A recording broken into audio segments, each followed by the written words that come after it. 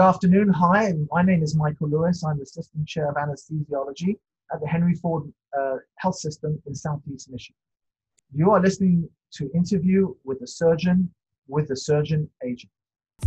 On this episode of Interview with the Surgeon, we welcome Dr. Michael Lewis, Chair of Anesthesiology at Henry Ford Health System. A longtime member of the American Society of Anesthesiologists, Dr. Lewis has had several leadership positions. He has served as Section Chief for subspecialties and currently serves on the Board of Directors as Director of Academic Medicine. Additionally, he is the Chairman of the Educational Track Subcommittee on Geriatric Anesthesia and is a member of numerous ASA committees. Dr. Lewis previously served as Secretary of the ASA PAC Executive Board. He has served as the President of Florida Society of Anesthesiologists and presently as the Secretary-Treasurer of the Michigan Society of Anesthesiologists. Dr. Lewis was recently appointed to the Michigan Board of Medicine and will serve a 4-year term that will expire at the end of 2023. Hello, everyone, and thank you for joining Interview with the Surgeon. Today, we welcome Dr. Michael Lewis, Chair of Anesthesiology at Henry Ford. Doc, how are we doing today? I'm doing excellently. How are you doing, sir? I'm doing fabulous. Thank you for joining us. So let's get this started. What were your goals and aspirations during your residency? So I viewed residency as a single opportunity for me to be exposed to as many different techniques, as many different physicians, and to observe what I thought was positive about those physicians, what I thought was negative about those physicians, and what skill sets I wanted to take away from them. And so I tried to be as open-minded as possible. I worked with people, I followed what they liked to do, and then mentally I kind of compiled a list of what would be my style when I left residency. Now, I know that you did residencies in a couple of different countries. Can you talk about what the differences was in training in the United States and training elsewhere? Certainly. So England, I'll start with England from where I'm from, is a much more clinically based training, much less high scale investigations, a lot of listening to the patient, examining the patient. Israel was very similar to the United States, but lacked the financial resources to develop and advance the practice. So it was good practicing in different environments because it made me appreciate both what was good about each system and, again, what was lacking in each system. Now, taking us through the mentality, what were you going through in your first job search and how that perspective changed in the beginning years of your career? So as it happens, my first job search was the job found me. And that can happen to residents. If you work hard at your residency, and I was a chief resident of the largest training program in the US. And so at the end of my residency, the chair asked me, would I be interested in staying on faculty? And that is always a possibility. You aim to shine in your program. The other way you can approach this is if you want to go into private practice or want to go to academic practice in a different region, is early on try to reach out to people. Say, can I come and hang out at your practice? People are much more likely to hire you when there's an emotional attachment to you, as well as the skill set. You want to have a reputation of being excellent clinically and having a mastery of the knowledge base, but I can't emphasize enough what the important role of emotional intelligence is. People have to see you as an expert and someone I want to work with. And I think those are very important messages. Now, throughout your career, were you academic focused all the way, or did you ever consider going to a private practice? Well, again, I was offered private practice jobs and I didn't take them. And I think that's mainly because of my kind of cognitive style. My present position as the chair at Henry Ford is some way halfway between academic practice, because we have practices here that are largely academic, Henry Ford Hospital in downtown Detroit. And then we have peripheral hospitals that are more like private practices. And so we kind of vary between the two worlds, but I would describe us as a hybrid model that is more based in academic practice than private practice. And I really haven't considered seriously going into private practice. What would you say were some of the keys to your success that shaped your early career as you climbed the ranks of the academic world? One was finding mentors.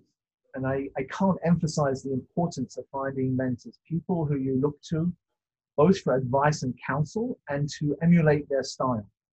And I've had mentors for all different aspects of my career. I've had clinical mentors, I've had academic mentors, I've had leadership mentors, and I've had mentors who I have learned positive lessons from, I want to do that. And observing them in different situations, I definitely don't want to do that. So mentorship can go both ways, but I think I can't emphasize the power of mentorship. The second thing is always strive to be on the cutting edge. Always strive to stay ahead of the literature. Always try new techniques. That will make you stand out with your surgical colleagues. And again, the last thing is the emotional intelligence. Form friends with your surgical colleagues in the world of anesthesia. It's very important that surgeons trust you, see you as competent, see you as a partner. I always, and I encourage my staff as well, I reach out to surgeons the night before I'm working with them so we can walk into that operating room the next day with a common plan. And so they have a vested interest in our teamwork. Can you kind of briefly take us through your journey on how you became chair of the program at Henry Ford? Sure. So as you mentioned, I did residencies in both the United Kingdom and Israel. I then had the good fortune of marrying an American, and that's what dragged me across the ocean. I didn't have the qualifying exams, so I had to take 6 months to study for the qualifying exams. And then I was lucky enough to have a friend in Philadelphia and was able to obtain an internship. Whilst I was in Philadelphia, I applied for 3 residency programs, the one at the host institution where I was doing my internship at the University of Pennsylvania, and at the University of Miami, because my in-laws lived in South Florida. And one of the icons of anesthesia, Manny Papa, was in Miami, and he offered me a residency position, and I took it. And I was extremely glad I did, because Manny became one of my first mentors. And if you speak to anyone in anesthesia, there are 2 endowed chairs nationally, one at Columbia, one at Miami, the Manny Papa chairs. He was a role model for generations of anesthesiologists, and I was lucky enough to interact with him. So that brought me down to Miami. In Miami, I had to be very mindful, because I had done like 8 years of anesthesia before coming here, not to be arrogant enough to think I knew everything. I wanted to learn. I wanted to be a resident.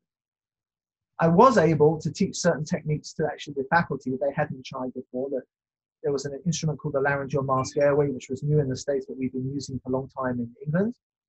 But on the most part, I tried to absorb from their styles, and I think I was greatly advantaged by that. I learned new styles and eventually got chosen as the chief resident. I did, even though I had children, I gave 100% to my residency whilst I was at work.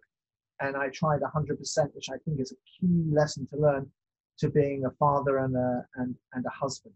So I go to work with as much positive energy as I go home with. And finding that balance is so essential to having a successful career. And so I worked very, very hard, did well in the exams, and as I mentioned, was rewarded by being asked to be a faculty member at the end of my residency. So I started my career at the VA in Miami. Again, I had a mentor there, Marty Gold, who got me very interested in education. And at the same time, I developed in research, got me very involved in research. And at the same time, I developed a deep interest in education and really dived into education. And we got chosen as the kind of top site for education year after year in Miami. Eventually, I got asked to be the chief at the VA. And worked hard at that. But the VA is a special environment. It's a very special environment. And I couldn't see my long-term career there. And so I moved back to Jackson Memorial, which was the main teaching hospital at the medical school, and joined the liver transplant team. And David Lubarski, who was the chair, sent me to Emory to train in liver transplant. I did. I came back.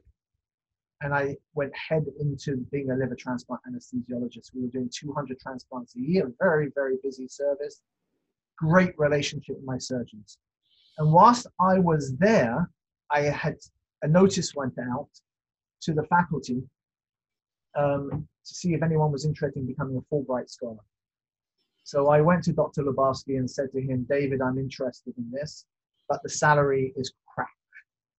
It's not a salary that I can support my family on. He said, you apply for it, you get it, I'll make you whole. So I applied for it. And it was just as the second Gulf War was breaking out. And so they cut the State Department budget by 10%, and I never got chosen.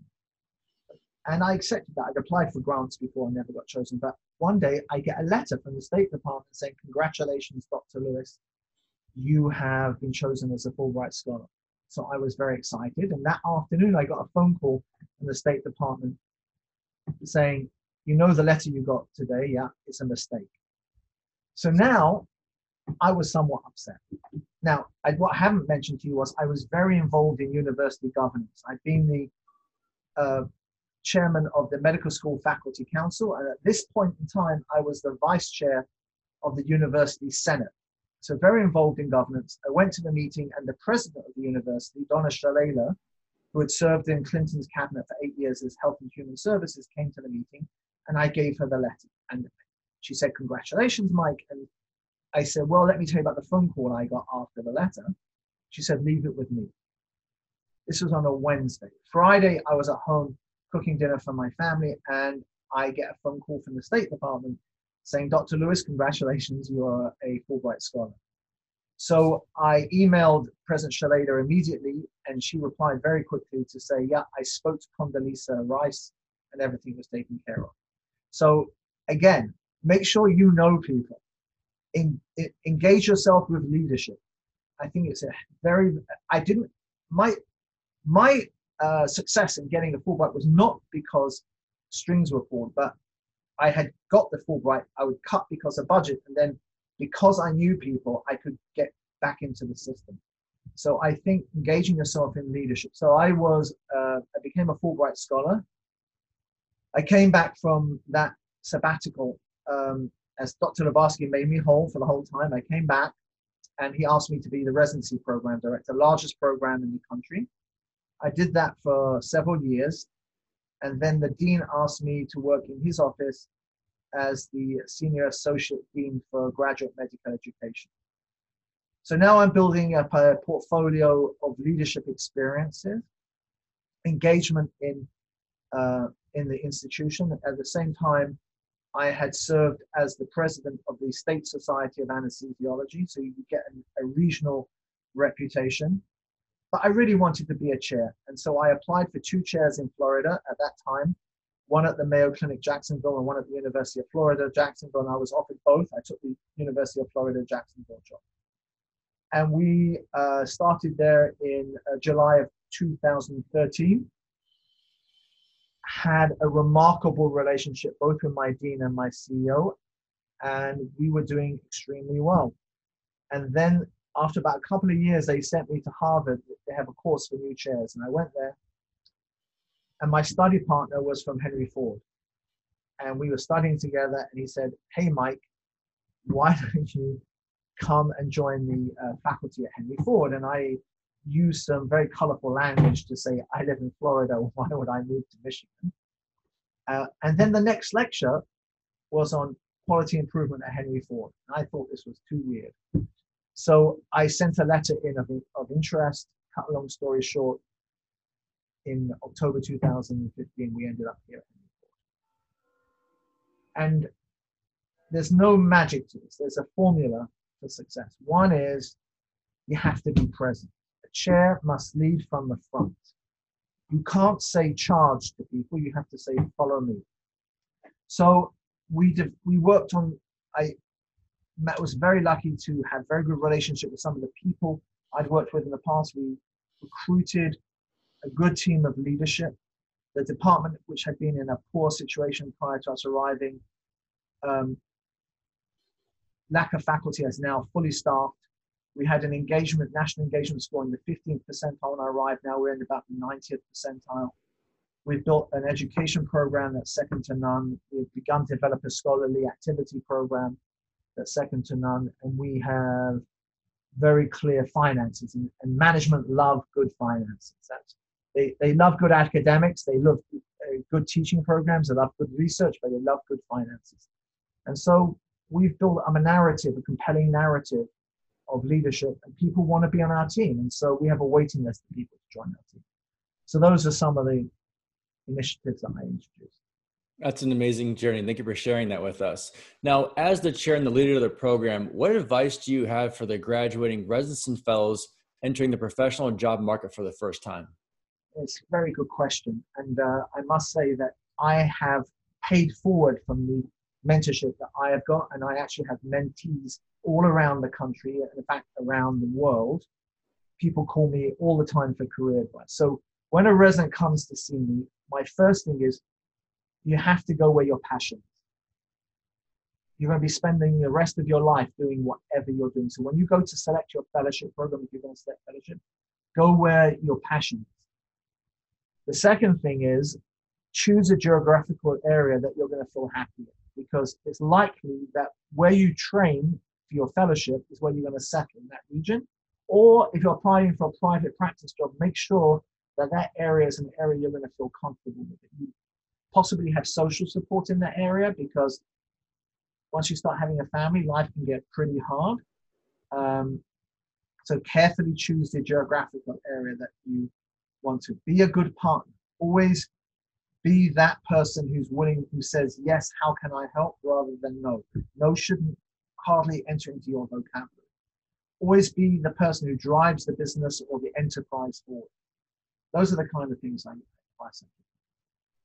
Now, given that this year we're dealing with the pandemic and a lot of the annual conferences have been done virtually or online, what advice do you have for the graduating class regarding their networking and outreaching process now that they don't have the ability to meet folks like yourself at meetings? So that is an extremely good point. And so we've reached a hiatus where people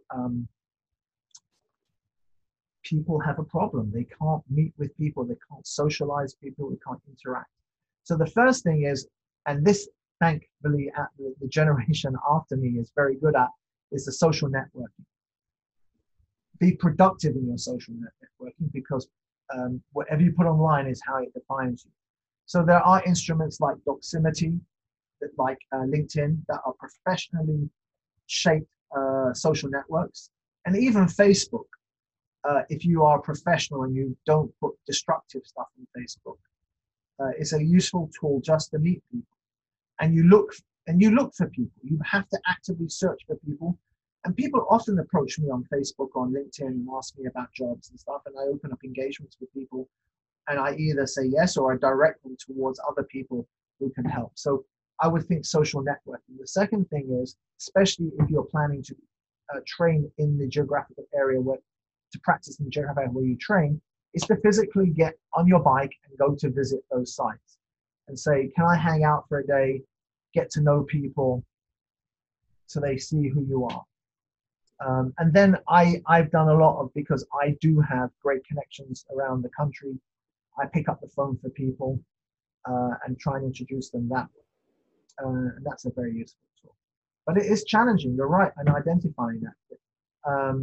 And if you're on an online conference, guess what? Get up and ask a question. Make people notice you in the conference, the same way as you would at a regular conference. We hope you enjoyed this episode of Interview with the Surgeon. Until next time, stay focused and keep following your dreams.